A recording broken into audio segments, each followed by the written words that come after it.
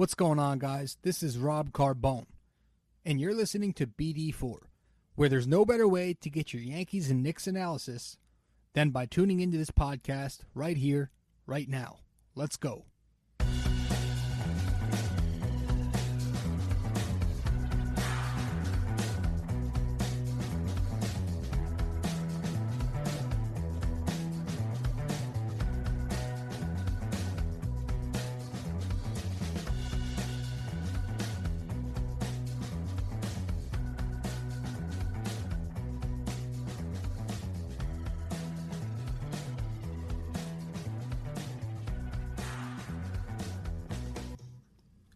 What's going on, guys? Rob Carbone coming at you with another episode of BD4, No Better Way.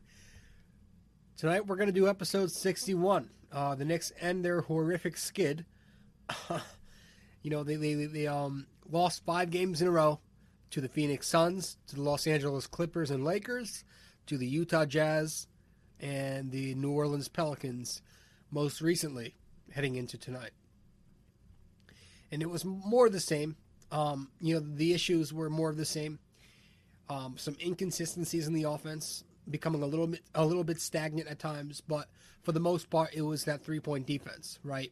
Struggling to adjust, having some issues with the drop coverage, having issues fighting over the screens or going under the screens more so, and having issues, leaving too much space.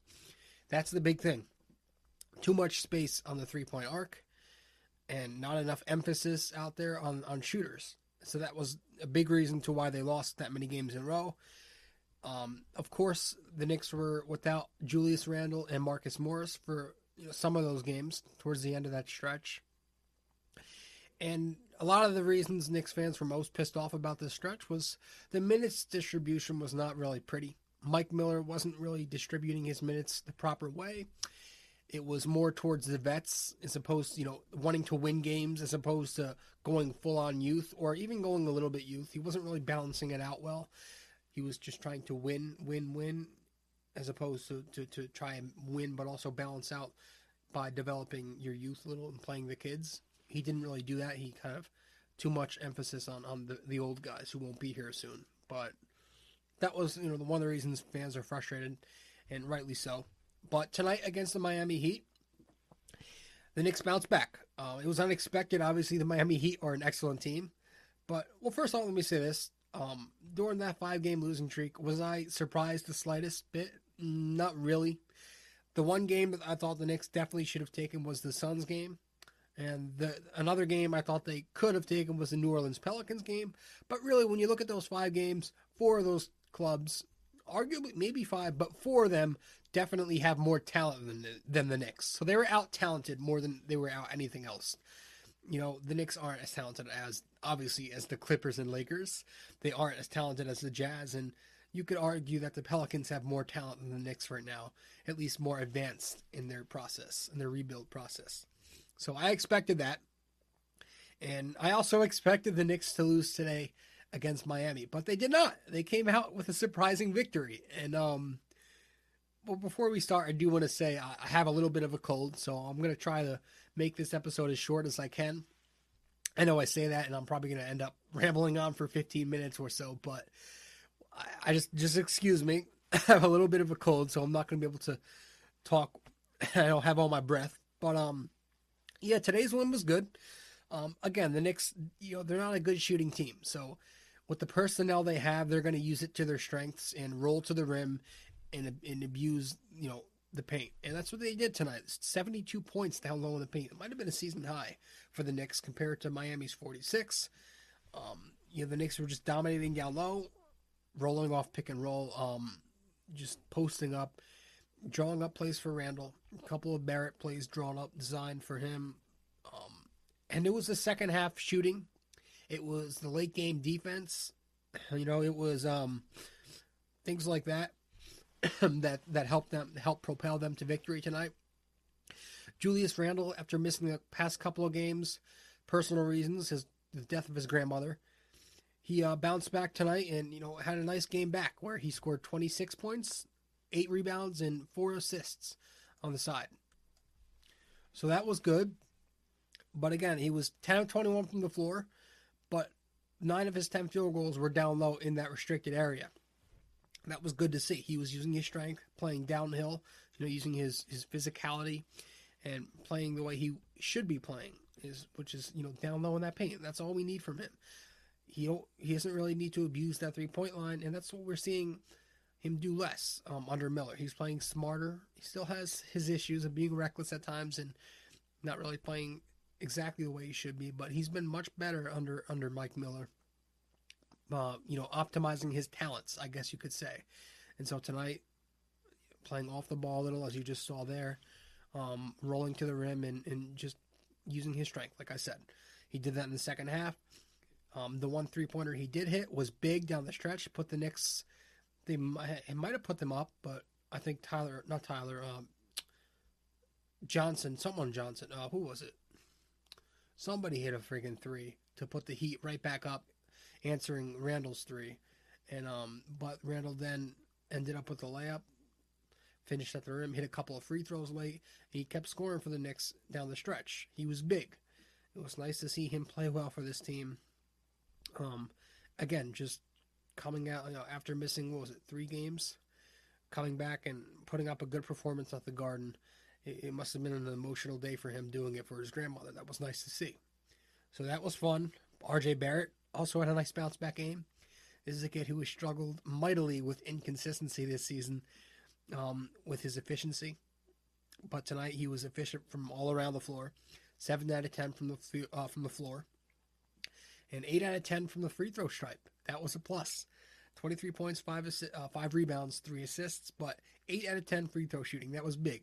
And his, I guess you could say, clutch free throw shooting down the stretch helped give the Knicks the victory. Now, he did miss a couple down the stretch as well, but he had 2 trips where he went 1 out of 2. And those 1 out of 2s were big because the free throws that he did hit gave the Knicks that extra point to stay, to keep out of distance, keep the Heat out of distance. And Barrett also had a nice defensive game as well. This is a kid who continues to play defense, but down the stretch, keyed in on Butler, forced Butler to miss a floater. Butler even missed a free throw to tie the game, and Barrett's defense on Butler down the stretch forced a turnover, landed in Barrett's hands, off a drop-off pass, and the Knicks ended up, again, hitting a couple of free throws. So Barrett's night was good. Randall was good. Reggie Bullock, 16 points, all in the second half. 4 3-pointers in the second half. He had a stretch of 11 consecutive points he scored for the Knicks at the start of the third quarter. They were down 8 points a couple minutes into the third. Reggie hit 11 points in a row for the Knicks to cut that lead in half, about 6 minutes left. So he was big. His shooting and defense is going to be a huge boost for this team. Oh, I wouldn't say huge because one man can only do so much, but it's going to be a nice boost for this team. This is a team who, again, lacks that shooting personnel, so you can get as much as you can. It'd be nice. So Reggie Bullock, 16 second half points after going 0 for something in the first half in 13 minutes. So that was nice to see him bounce back in the second half. Kevin Knox had a good performance, 17 points, 6 of 8 shooting, 5 rebounds, active out there, aggressive. That's the big thing. Kevin Knox this season seems to have lost a little bit of his confidence, not as aggressive. Fans are starting to question his potential. I'm kind of one of them, I will admit. But tonight I thought Kevin Knox looked good. I thought he was aggressive out there. The confidence was there. His stroke was nice. When he's not forcing anything, and when he's taking smart shots, and when he's playing within the rhythm of the offense and moving around out there, not just staying flat-footed and just being a statue, that's when he's effective. He has to be lively out there, and that's what he was tonight, and we're seeing a little bit more from that from him recently. So that was good to see Knox, Randall, Barrett, and Bullock, really the 4 key players tonight for the Knicks. Taj Gibson, of course, had another good night. Kadeem Allen, nice dish off there. He had 10 points, a block, a steal. But this is a kid who, again, I've always liked this Kadeem Allen guy. He doesn't have to make impact in the box score, but he's a guy where he makes his presence, elsewhere. He'll do the intangibles, I guess is what I'm trying to say. That was a nice and one there. See, this is a kid who, just forcing it, not forcing anything. And he's playing within the rhythm of the offense. He knows how to just make this team better in certain areas. Not a lot better, but he'll make them improve a little bit here and a little bit there, and it'll eventually translate into something, bigger. So it's nice to see him out there. I always called him the Marcus Smart of the Knicks. He's an intangibles guy. Plays defense, does enough offensively where you're gonna keep giving this guy minutes. And with Frank Ntilikina hurt right now, Dennis Smith Jr. probably not going to play another minute for this team. You just hope that maybe Mike Miller gives Kadeem Allen some more minutes going forward. He's possibly their best point guard right now. So that'd be nice. It would be nice to get this Elfrid Payton out of that starting point guard role. He was cute for a little bit, but his defense, I can't. But it's just good to see them playing. At least tonight, it was good to see them bounce back and play with some kind of spirit out there. So that was good. It was a good all-around game. Again, dominating the paint, hot second half shooting, late defense, keyed in on Jimmy Butler. Yeah, Butler did have 25, 10, and 6, 50%, over 50% from the floor. But when it came down to crunch time, they keyed in on him. They neutralized him. He choked in the clutch, and the Knicks did a nice job. Part of it was just on him not getting the job done, but part of it was that defense they were playing. Again, locking down and making him force that drop-off pass that he turned over and force that floater where he airballed it, and things like that. It was good, tight defense. The Knicks played on him. The Heat played their 2-3 zone a little bit, but the Knicks worked their way around it to 124 points. Again, the Knicks didn't really do great from the arc. They don't shoot well from three, but Bullock provided a little bit of a boost in the second half, and the Knicks did their damage where they do their damage most of the time. Again, in that paint, 72 versus 46 points in the paint for the Knicks to the Heat. So the one thing that they really still didn't improve was the three-point shooting defense. The Knicks still gave up 40% threes. The Heat were 14 out of 35. Again, it's the same thing tonight. It was spacing. It was spacing. And that's one thing that we really have to start see improving because we haven't seen it improve yet, whether that be under Fizdale or Miller. From game 1 to game 40, we haven't seen this defensive perimeter defense improve much. There's too much space, not enough guys putting emphasis on the three-point line. And, especially when you're a team, like I said, who's not going to succeed yourself at the arc, you're going to at least have to defend the arc, right? Because that's something you can control. When you don't have three-point shooting talent, okay, what are you going to do? But when you can at least, when you have guys that can at least defend a three-point line, do it. You have to do it. I don't know, man. They don't do it. 14 more threes tonight. And listen, I don't know how they won, honestly. You play the Miami Heat, give up 14 threes. I don't know how you win, but they figured it out. The Garden crowd was electric tonight, and I guess that was a big part of it, home court advantage. But Jesus Christ, they've got to fix that three-point defense. I don't know what else to say. Going under the screen tonight, and that just caused more space for the Heat. Gave them more space to shoot. And God, Tyler Hero was going off a little bit in the fourth quarter. Just random dudes. Just the other Duncan Robinson kid. That's the most frustrating thing. Just defend the three-point arc. Put a little more emphasis. It's they're not necessarily doing what they did under Fizdale, which was collapsing in the paint and just leaving them 15 feet open. But they're guarding the arc, but they're not guarding it tight enough. Mike Miller said before the game he wants the Knicks to have their feet actually outside of the arc defending. So you literally give them no space.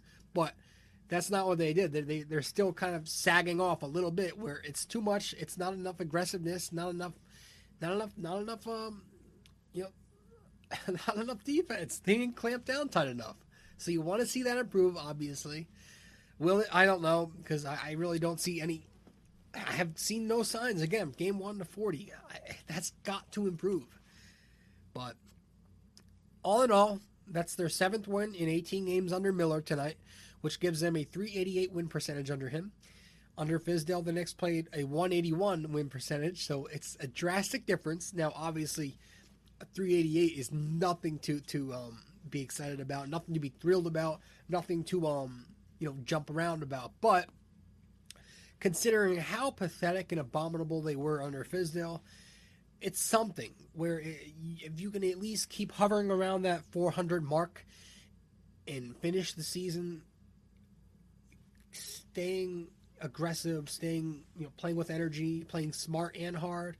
If they can keep doing that, it'd be nice to see the Knicks continue to play 400 ball and hopefully finish the year, try to get 30 wins. That's been my goal from day one, right? It's going to be a little hard now, with their rough start under Fizdale, but you want to see them continue to play better. Not exactly good, because again, 7-11 is nothing to scoff at, but it's nothing extraordinary. But it's definitely something. Whereas they're not just abominably pathetic; they're just a normal bad team under him so far. Does it continue? If they just tank the rest of the year and they just flat out suck, I wouldn't be surprised because it's the Knicks and they're just abysmal.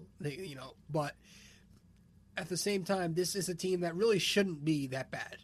They shouldn't be a 181 team. They shouldn't be a team who just loses 5 out of every 6. They should be a team who can at least pick up a few wins a week and stay competitive for a team that's not going to make the playoffs. So you want to see that at least. You want to see them hover around 400, keep winning 7 of every 18 games or something around that mark, and salvage Miller's tenure here and win maybe 25 out of the 60 games that he coaches for this team. We'll see how that goes, though. I don't want to get too specific into that. Just play hard, play smart, and just keep trying to balance winning but also developing your youth at the same time. Because that's the one thing I do want to see Miller do a little bit better of a job at, is not just going straight up for wins, but play to develop your young kids a little more. Try to balance that out. We talked about that last time out, so we won't stress on that too much tonight. But that's pretty much it. Anyways, I just it is what it is. You'll take anything you can get at this point with the Knicks. So that's gonna be that, guys. I'm trying to think if I have anything else to say, but Marcus Morris is still out with injury. Frank Ntilikina is still out with injury. So it'll be nice to get at least one of them back for Tuesday's game against Milwaukee. But I don't think that's going to matter because I really just think Milwaukee is going to kick the living shit out of the Knicks on Tuesday. It's in Milwaukee again. So Giannis is probably going to drop, 82 points, 55 rebounds, and 25 assists. Something along those lines. It won't be competitive, I know that. So I don't expect anything to be positive after that game. I expect the narrative to change drastically, just like it does every time they win and lose this team. But as long as as long as they at least beat the teams they're supposed to beat, and just whatever happens against the elite teams happens, whatever. Finish the year floating around 400, and I'll accept that. Keep distributing minutes to the young kids, and I'll accept it. So just do those two things, and I'll be happy about it. Somewhat happy, because you're never going to be truly happy about a Knicks team. When you're happy about playing 400 ball, that just goes to show how disgusting this franchise is. But whatever. Just, I don't know, man. Beat the teams you're supposed to beat, and just keep, if you can sneak away with victories you're not supposed to have, like tonight, you'll take that too. But we'll see what happens going forward. Again, I don't expect anything good from this next game on Tuesday to come, but whatever happens, happens. But that's it. All right, guys, I'm going to go to bed. It's late. I'm losing my voice here, and I'll talk to you guys later. Rob Carbone, BD4, episode 61, signing out. Ciao.